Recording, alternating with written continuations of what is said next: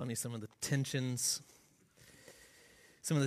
of the church gathering together is that sometimes it's like, well, I know you've all had really hard weeks, and isn't it good to have a God who loves us when you have a really hard week? But sometimes you come in and it's like, isn't God good and everything's great and there's no problems? Sometimes it's somewhere in between some of that. Sometimes you might be all the way on the side if it's been a really hard week. I don't know where you're at, but isn't it so good? Doesn't it bring you so much peace to consider that your God's love is like a mighty ocean? Like I try to comprehend that as I sing that. I don't get the depths of it. I can't imagine it. I don't get the breadth of it. I can't imagine it. It surpasses my understanding. And his love is even better than that. Like the metaphor of the ocean doesn't hold up to the greatness of the love of our God. So I hope you've had a wonderful week. I hope it's been so good. And if it has been, then isn't it good that you can couch that in the love of your God, the goodness of your God? Turn your Bibles with me to Galatians chapter 3. Chapter 4, moving along. In the days between the typewriter and cloud computing, if you were creating a document, you had to click the save button to actually save a file. I know, middle schoolers, it was crazy. No, I think like some of you guys might still click save. I use Google Drive most of the time, so like I never have to click save anymore. So I don't know where you're at in your in your computer worlds, but I know this. I know that there were a lot of days when I was having to click save that my computer would freeze, or I might accidentally close out the wrong document. And I imagine most of you in here know the heartbreak of losing a document that you've been working on. Like, even as I think about it, I can almost even feel my heart just drop into my stomach, because it's like, no, I will never get that paper turned in now. There'd be times when I would lose hours of work wasted. And no one likes to lose their work. I've never met anyone who's like, yeah, it's no big deal.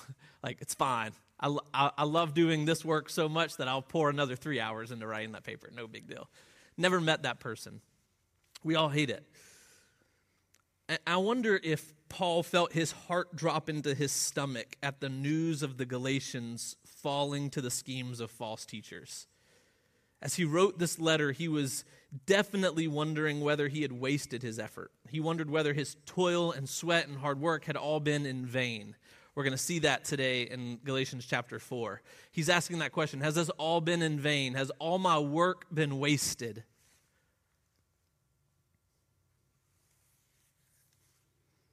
They had the good news of salvation in Christ, these Galatians. And they were being led astray by a group in the church arguing that the test for salvation was circumcision, that you had to follow the traditions and the laws of Moses in order to be saved by Christ. And these Galatians were being led back into what was previous captivity for the Jews. So the Galatians would have maybe had some Jews, primarily Gentiles, but they were being led back into this. And as I was considering Paul's mindset as he was writing Galatians, before we did Galatians together as a church, we went through Exodus. And in my quiet time recently, I was reading through Exodus, and I was reminded of how fearful the Israelites were of God. I mean, do you remember when Moses went to get the law from God? The mountain was thundering and shaking, and the people were like, please, Moses, go for us. Like, you can tell us the law, but don't make us face God. They were so fearful. And if you were here last week, we went through chapter 4 in Galatians, verses 1 through 7. And in verse 6, this is think of the Israelites who were saying, please, we don't want to be near God. Moses, go be an in-between, be intercessor. And then look at verse 6 in chapter 4. And because you are sons, God has sent the Spirit of His Son into our hearts, crying, Abba, Father. So God's people went from this distant, we can't stand the presence, it's too great for us, to here in chapter 4, it's Father. What a difference. And as Paul's writing to the Galatians, he's like, why would you ever want to go back to the fearfulness of the law when you can have the intimacy of love, of the gospel, of Jesus? Why would you want that?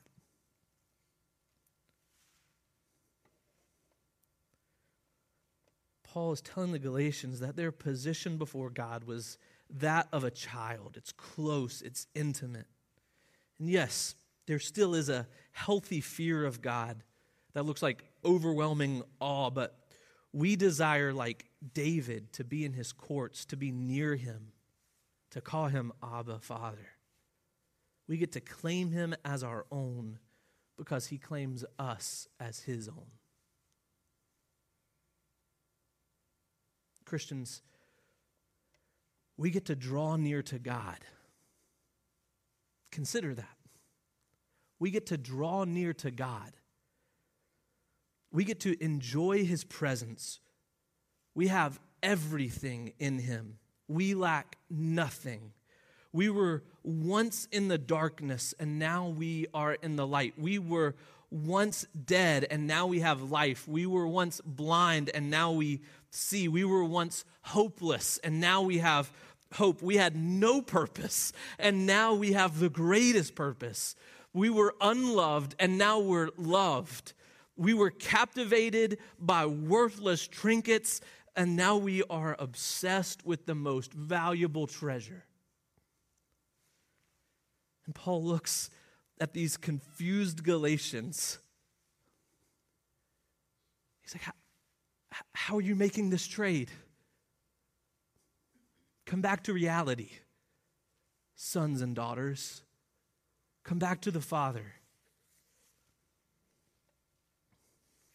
Before we read verses 8 through 11, I'd like to pray with you as we get into our text, and out of order maybe, I don't know, I don't completely have this in my plans, but I wanted to tell you guys that we got some really good news. If you've been following along in our church emails, I've been trying to do some building updates in that, and as a church, we're meeting in this beautiful building we're very grateful to Hopewell for, but we got some news that the approval permits that we'd been waiting on for ever came in. So we got the permit, and so then there was like this final permit that we had to do after that has been sent off. So it should be within 2 weeks. We have kind of like final approval on stuff. So that's really big deal. And so I wanted to say, church, thank you for praying through that and for that, and continue praying through that and for that. I'll have hopefully a more complete update on some of that in a couple of weeks. But I just wanted to tell you that and encourage you with that as we go into praying for our time together in the Word. Would you pray with me? God, as we sit before your Word or stand before your Word now, I'm thankful for how inadequate we are. This infallible Word that you have given us. God, we are broken. I find myself asking for forgiveness, finding myself where I've let you down and let others down. I'm just so grateful that you're kind to us, that you keep making yourself available to us in your word. I ask today, God, as we look at Galatians 4, 8 through 11, that as we look at the text, we would truly be seeking you. That our time today would really be about fellowship with you and fellowship with each other. Thank you for extending the fellowship of yourself to us through Jesus. That we have the Spirit now with us. Father, we're so grateful to be able to call on you. Thank you for your generosity towards us, your kindness towards us always. God, even as we reflect on a building to call our own someday, that will be a launching pad, a sending place for our church. God, help us as we read this word today that we would not just think only of ourselves, but that we would think of others. God, we're so grateful that you gave the gospel to us so that we could give the gospel to others. We love you. We praise in your name. Amen. Read with me in verse 8. Formerly, when you did not know God, you were enslaved to those that by nature are not God's. But now that you have come to know God, or rather to be known by God, how can you turn back again to the weak and worthless elementary principles of the world, whose slaves you want to be once more? You observe days and months and seasons and years. I'm afraid I may have labored over you in vain. Before Christ, most people don't know which gods are ruling them. I think a helpful challenge from even verse 8 is know your gods. Know your little g gods. The truth is that if you're not a Christian, you have gods in your life, whether you've identified them that way or not. Another hard truth is that even as Christians, sometimes we set up little g gods in our life. It's important for us to be analyzing and thinking through, is Jesus Christ my God? I love in verse 8 the word formerly, and your translation may see something a little different there, but it's generally this idea of there was another time. There was another time in your life. There was another time in your life before Christ, and that's true for all of us. It's striking to consider that none of these Galatians grew up in the church. None of them could have been Christian for more than 25 years. The letter was probably written between 45 AD and 60 AD. Most of these Christians who this letter is written to were much newer than that. Many were brand new to the faith. And Paul says, look, remember back when you didn't know God formerly? Remember when that was true, that you didn't know God, that you just had other gods? I mean, some of y'all in this room have been a Christian longer than I've been alive, and that's great. I love that. I'm so thankful for that. We need to be a church where we have people who have been Christians longer than people have been alive, and a church who has Christians who have just recently found life in Christ, who've been given life in Christ. That's a healthy church. That's a blessing from God that we can say both of those things here at Provision Church. For many of us, we've known Christ a long time. Some of us can't remember a time when Christ wasn't our Savior. We've been blessed with Christian homes, and it's like, I just always remember believing that Jesus saved me. That's a great testimony that our parents might have raised us that way. And that then we came behind that and said, yes, I believe. Here's why it's important, though, no matter what the situation is, to remember the formerly. Because it's easy for us, if it's easy for the Galatians, who have been Christians for only a short time, to forget the formerly, then isn't it also easy for us to forget that too? That there was another time in our life? Can't sometimes we take for granted the great Martin Lloyd-Jones quote? Isn't it sometimes that we can take for granted our forgiveness? We can just assume that it's always been that way? Let me give you two reasons why it's important to remember the formerly. And one is joy in grace, that we take joy in grace. Look at what God has done. That should be a constant refrain for the Christian. Look at what God has done, that he took me, a dead, dying person, and made me alive. He gave me life. Look at what he's done. When we have joy in grace, when we have this joy that can't be taken away because of what God has done for us, it's giving credit where it's due. Sometimes we lose joy in our faith because we start taking some of the credit for our faith. We start thinking, I've earned some of this. Like, my goodness is because of me. Look at how righteous I am. I've worked hard for that righteousness.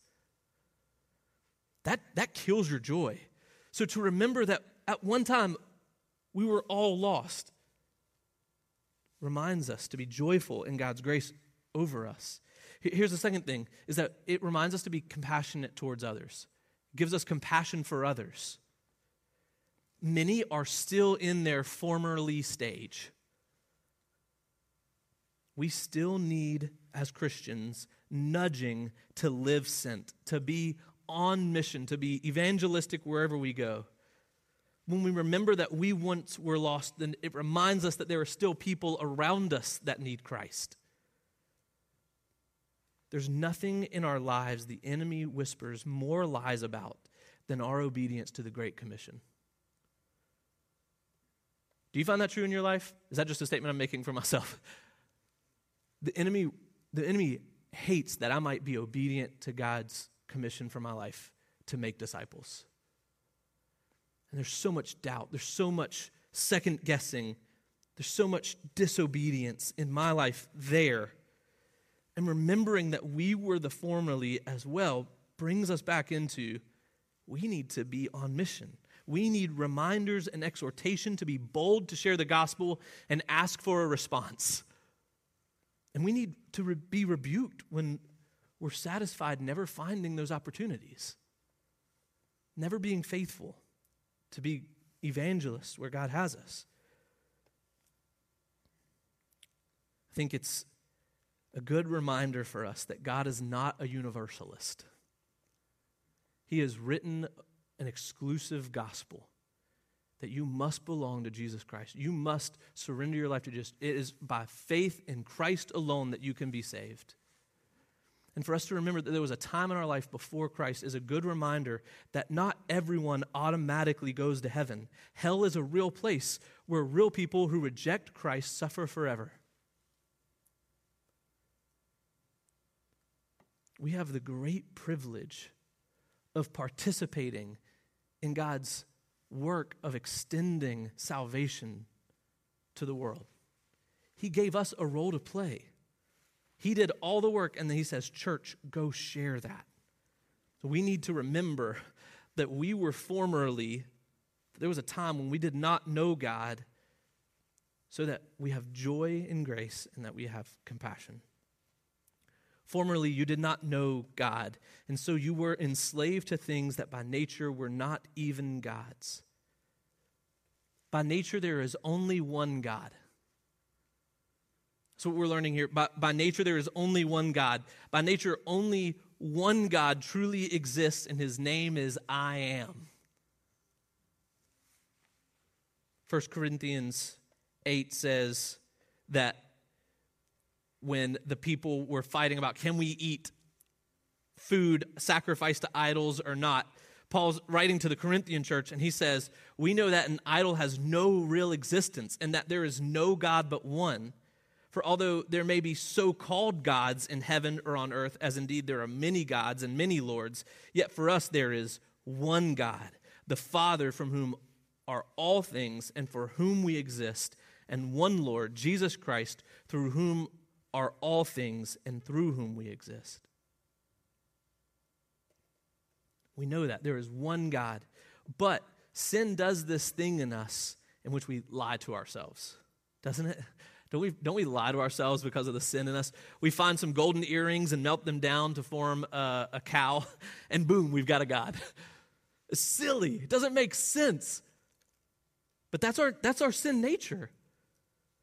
Before Christ saved us, each one of us were enslaved to things that are not God's.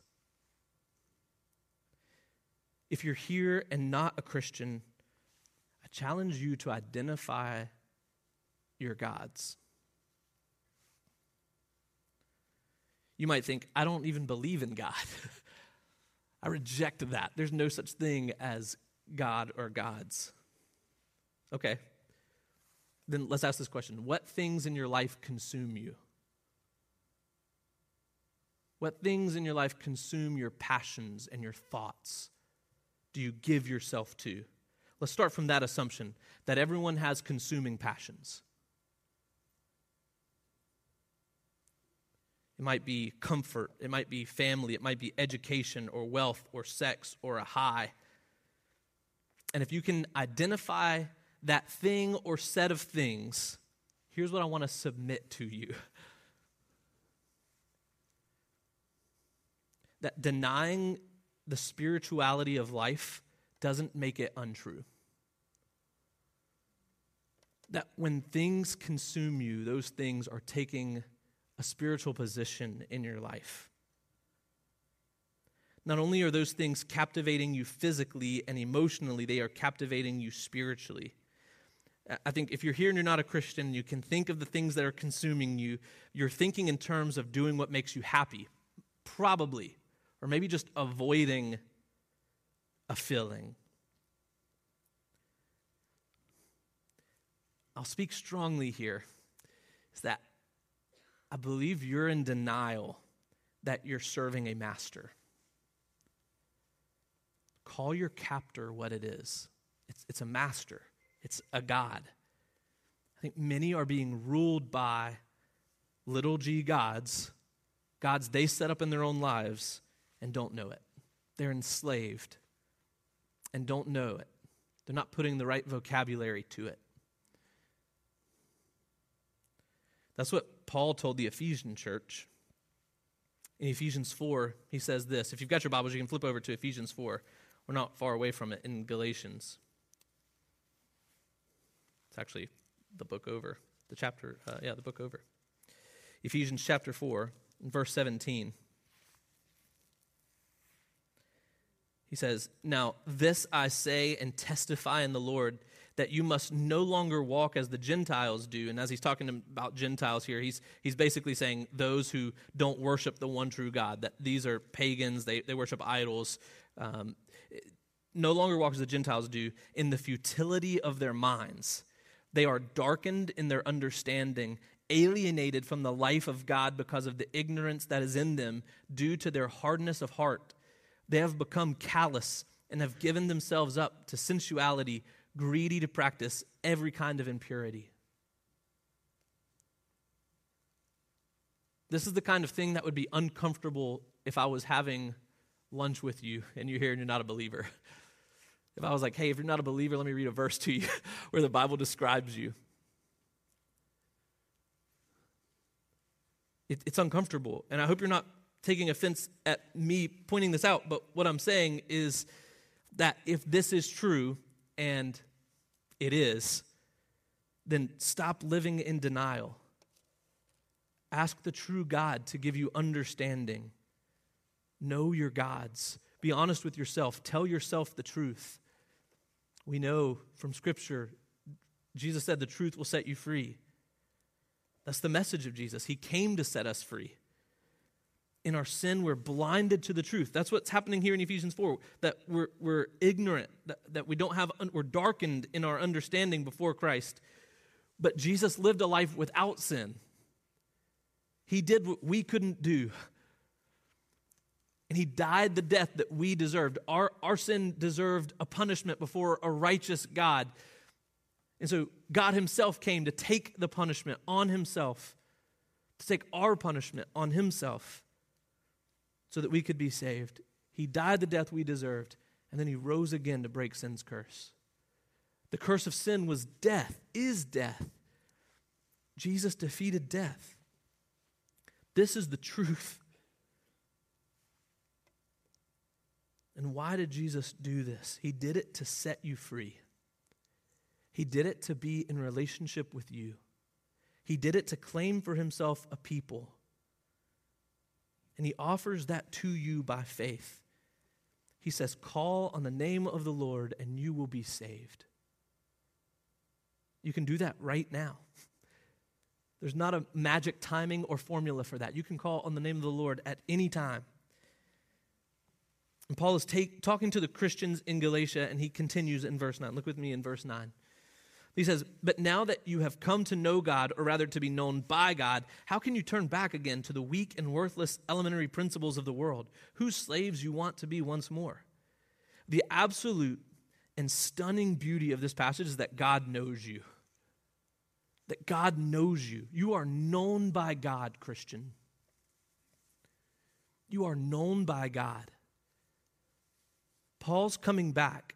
Formerly you were lost, but now, church, you know God. Or actually, the better thing is that God knows you. It's not just that you know God, it's that God knows you. Think about how impossible that should be, that God would know you. My brother goes to church with someone who went to high school with a guy who plays for the Hornets. All right, put together what I just said. My brother goes to church with a guy who went to high school with someone who played for the Hornets. And we were talking about it, and he was like, yeah, it's pretty cool. Like, this guy I go to church with actually knows that guy. He's like a role player for the Hornets. You probably wouldn't even know who he is. But he was excited that that Hornets player knew him. Cody Martin has no idea who I am. He has no idea. It would be cool if he did. I think that'd be awesome. I'd love for him to give me some courtside seats. But he doesn't know me. Do you know what's cooler than Cody Martin knowing me? Man, the God of the universe knows me. He doesn't guess at who I am. He hasn't seen a picture of me somewhere. I'm not in a yearbook tucked away inside of a cabinet. He knows me. He knows the hair on my head. He knows every need. He knows me.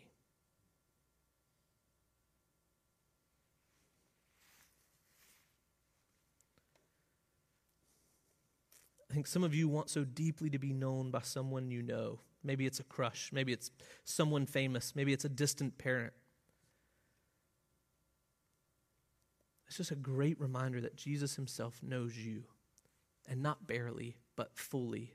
You could roll out every hidden thought and deepest secret, and God would know it better than you do because he knows you. And what does that mean for you? It means that you're a child of God, Christian. It means you're a child of God and you matter. You have worth. I hope you hear that from me consistently here on the stage at Provision Church, is that you matter and you have worth.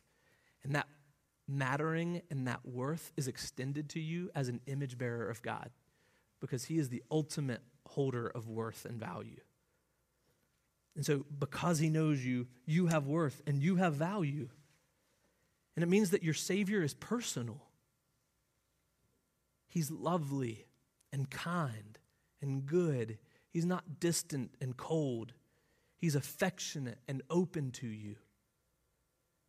It's good for you to know him, but what great benefit for us that he knows us. It means he claims us. It means he receives our love. 1 Corinthians 8:3 says, but if anyone loves God, he is known by God. Consider that connection. If anyone loves God, he is known by God. But how can we love God? Because he loved us first. If anyone loves God, he is known by God. And that might seem small, but your love is worthy of rejection. Have you thought about that? Your love is worthy of rejection. Hey, and us long married people, and maybe not so long married people, maybe it's easy to forget that sometimes, but like especially those of you who are in the dating game right now, like you know that your love is maybe sometimes worthy of rejection, or at least it feels that way. And I'll remind you, even those of you who are older, do you remember that girl in middle school or high school that like shot you down? Like your love is worthy of rejection. And if a middle school girl has higher standards than your love, imagine what God's standards are. And he loves you. He receives your love. He doesn't reject your measly attempt at love. He loves your love.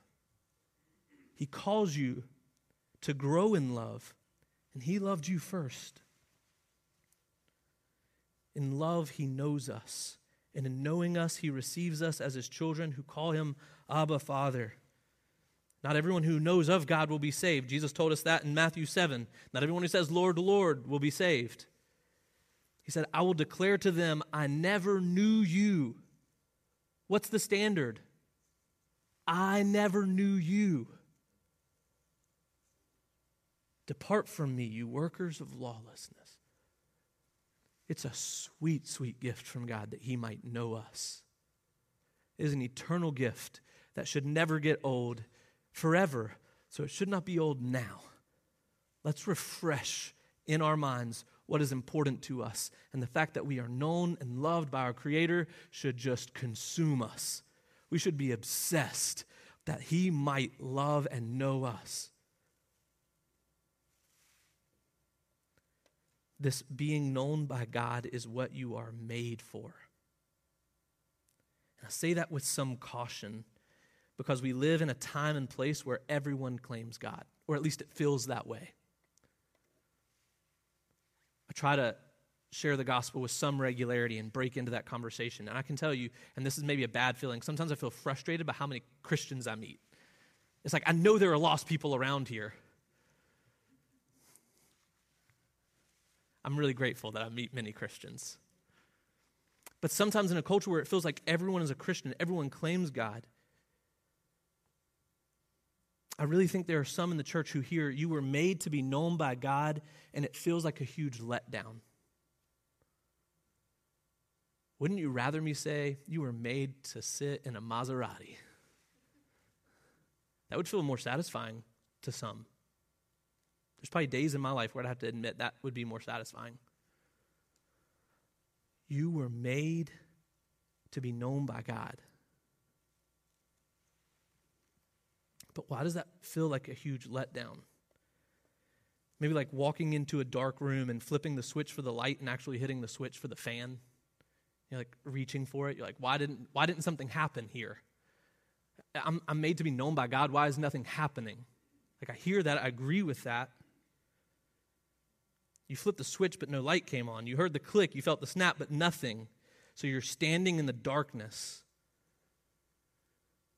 And it's happened to me. I see you guys laughing because you know that's happened to me. For cultural Christianity, we have a lot of people flipping the fan switch. Look, we've done it. We've grown up in church. We've been baptized. I've sung the songs at church. I've done this. They pray a prayer. They read their Bible some. But there's no light. They're standing in darkness. Well, what do you do now? I flip the switch and I'm still in darkness. What do? You feel the pressure to pretend the light is on, right? I'm telling everybody I'm flipping the switch. I got to tell them the light's on. You're standing in the darkness talking about how nice the light is. I can see how clearly everything looks. It's beautiful in here. You should see all the colors. It's amazing that the light is on while we're standing in darkness. You're just imagining the light. You're not in the light. And it's too embarrassing to admit that you can't see. You don't know how to tell anybody because now you've spent years pretending that the light's on.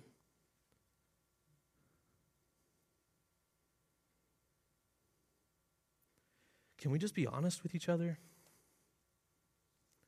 I think cultural Christianity is exhausting and it's suffocating. We feel so much pressure to have the light on when we know for a fact that we're in the darkness. Cultural Christianity doesn't produce truth, it produces shame. Cultural Christianity creates congregations who see the emperor with no clothes but are too afraid to say anything. I want you to listen to me, church. You have permission to be honest about your troubles with faith.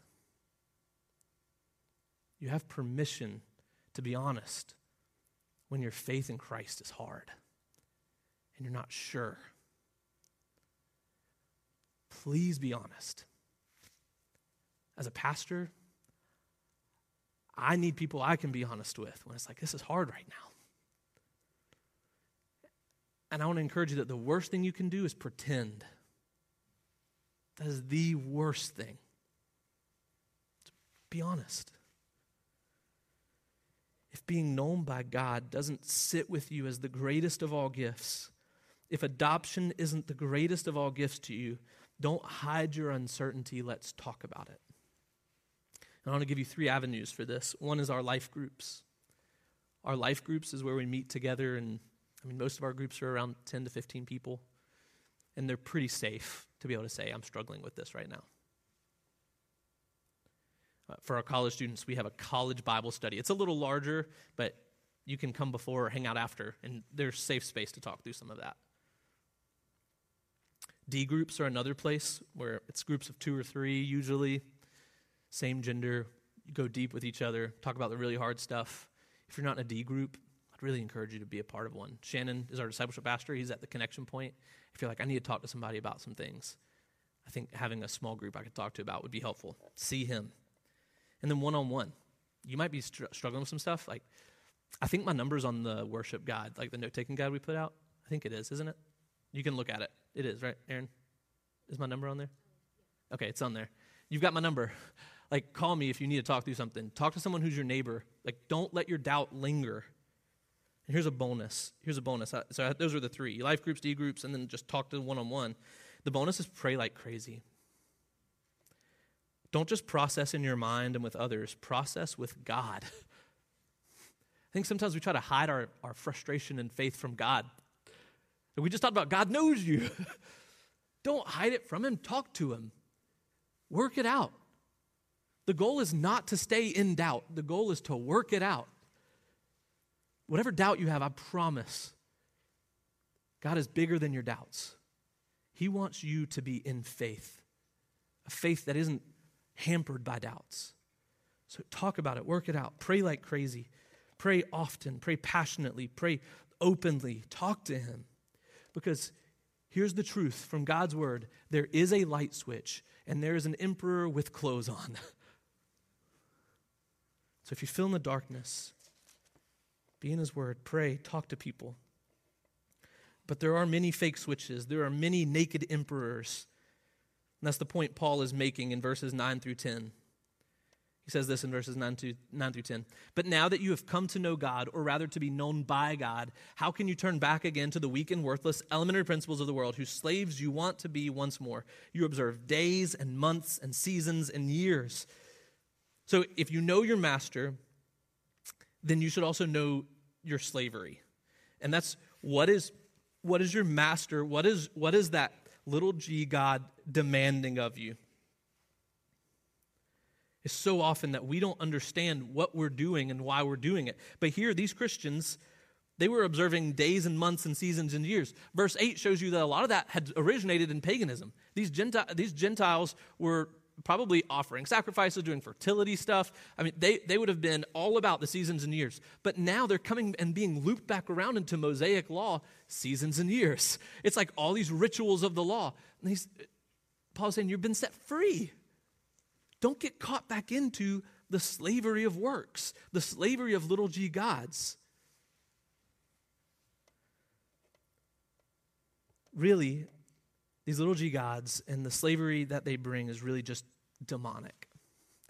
That might feel awkward to say, like, demons? What?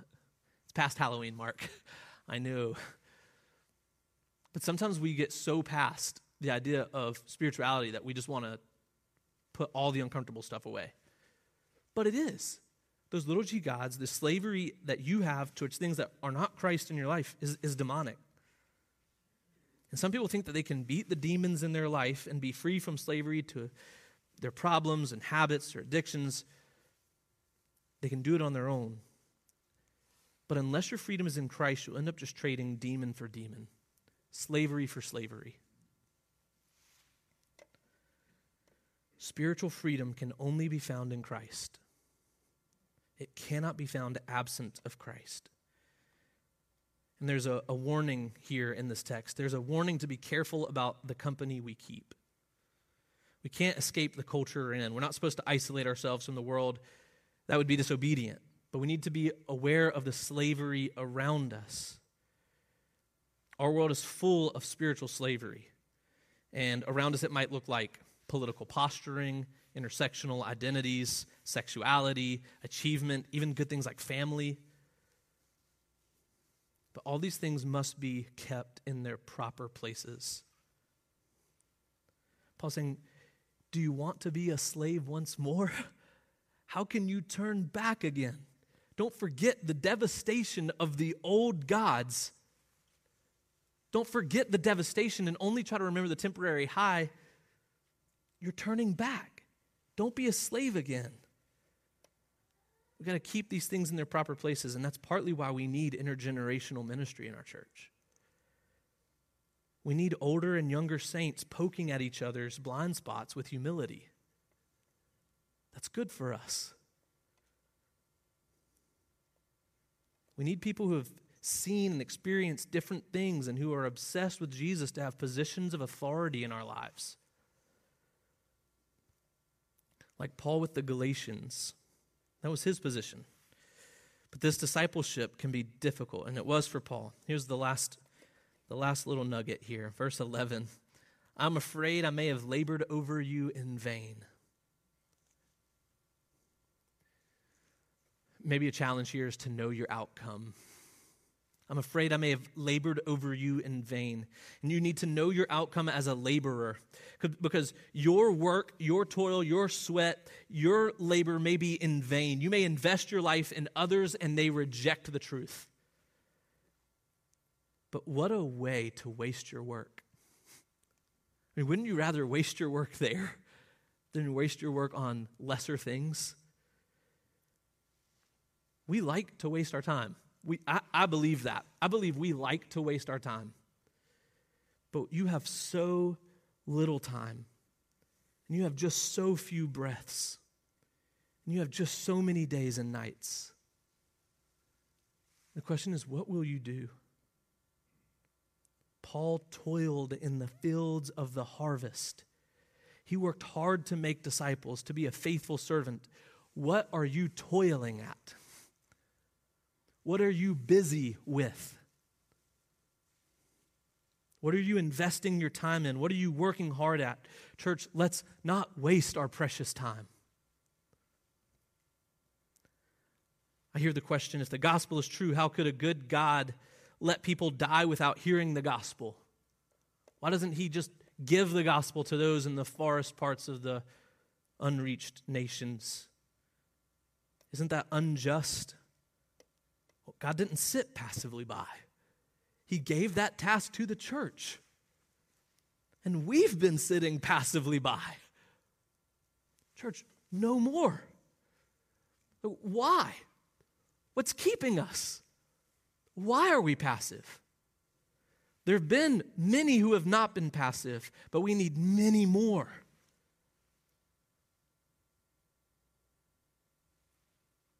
And it's not to earn the favor of God. It's not to earn salvation from God. He did that for us on the cross. Now let's work hard because we are known by God. We work from our joy. We toil and labor with the energy and endurance of one who has a prize waiting for them. At least Paul knew he put in the work. He knew his outcome was faithfulness, even if the Galatians was not. Truly, Paul was making an appeal from their emotions here. If you think in the whole context of the letter, he's really laid out the theological case and even kind of the historical case. And here he's coming back to him saying, like, look, I've been with you. Are you really making my time with you a waste? Don't you love me too? But the truth is that Paul's work was not in vain, no matter what the outcome. 1 Corinthians 15:58 says this, therefore, my beloved brothers, be steadfast, immovable, always abounding in the work of the Lord, knowing that in the Lord your labor is not in vain. He was asking the questions of the Galatians. Is all of this in vain? I wonder if it's all been in vain. He's asking rhetorically. He knows that work in the Lord is not in vain. That in the Lord your labor is not in vain. Church, in the Lord your labor is not in vain. You will get tired and you will get weary and you will want to be complacent and you will want to stay home. And here we're being called to labor and toil for the Lord. And when you do, it is not in vain. It is worth your time. It is worth your effort. It is worth your energy. So abound in the work of the Lord. But what about the outcome of the one labored over? How can we know if our discipleship has been in vain? What about me? What about the Paul in my life saying, has this been in vain? How can I know for myself? And this might be an oversimplification of how to answer that question. What about how can I know? But what is your hope for salvation? I think it's a simple question that can help prod there. Has the discipleship in your life been in vain? Well, what is your hope for salvation?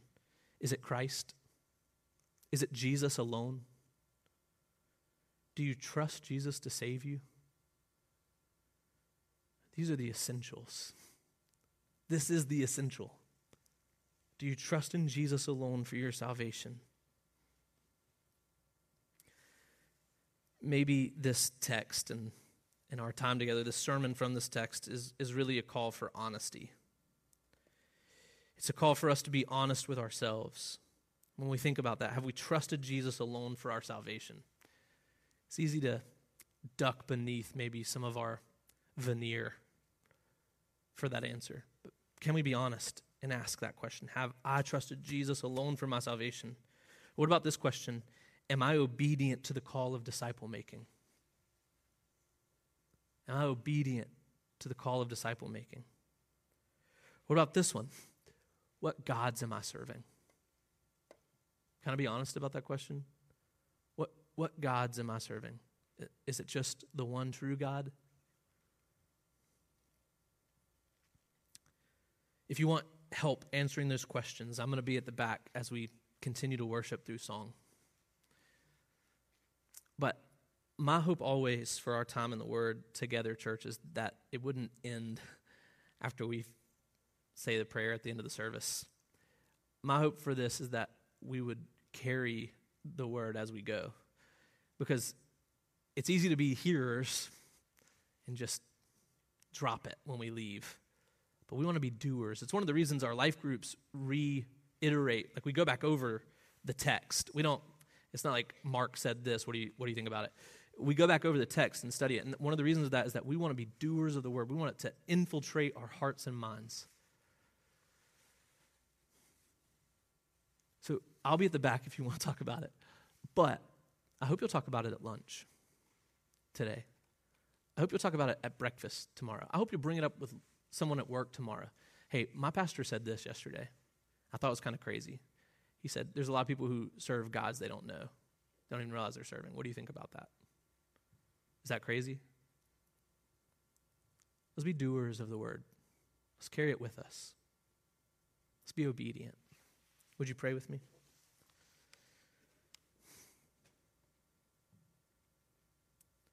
Father, I love you so much.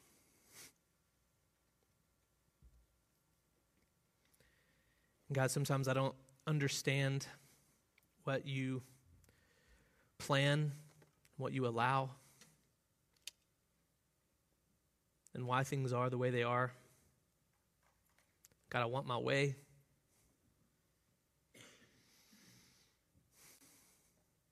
But I'm really glad that you don't give me my way. I'm really glad you know what's better. I'm really glad that you've always known what's best. And that from eternity past and for eternity future, you will always do what is best. You will always do what is good. And I can trust you. I'm so grateful that you sent Jesus as a part of that. And that Jesus died at just the right time so that we could be saved. And that he didn't stay dead, but that he rose again. God, what joy we have in the resurrection. And what great joy we have in knowing that Jesus isn't done. But God, that he sent his Spirit, and then he's coming again. Father, we're so grateful. We're so thankful. Thank you for letting us love you. Thank you for loving us to begin with. Thank you for knowing us and letting us know you. You are so good to us. I pray this in Jesus' name. Amen.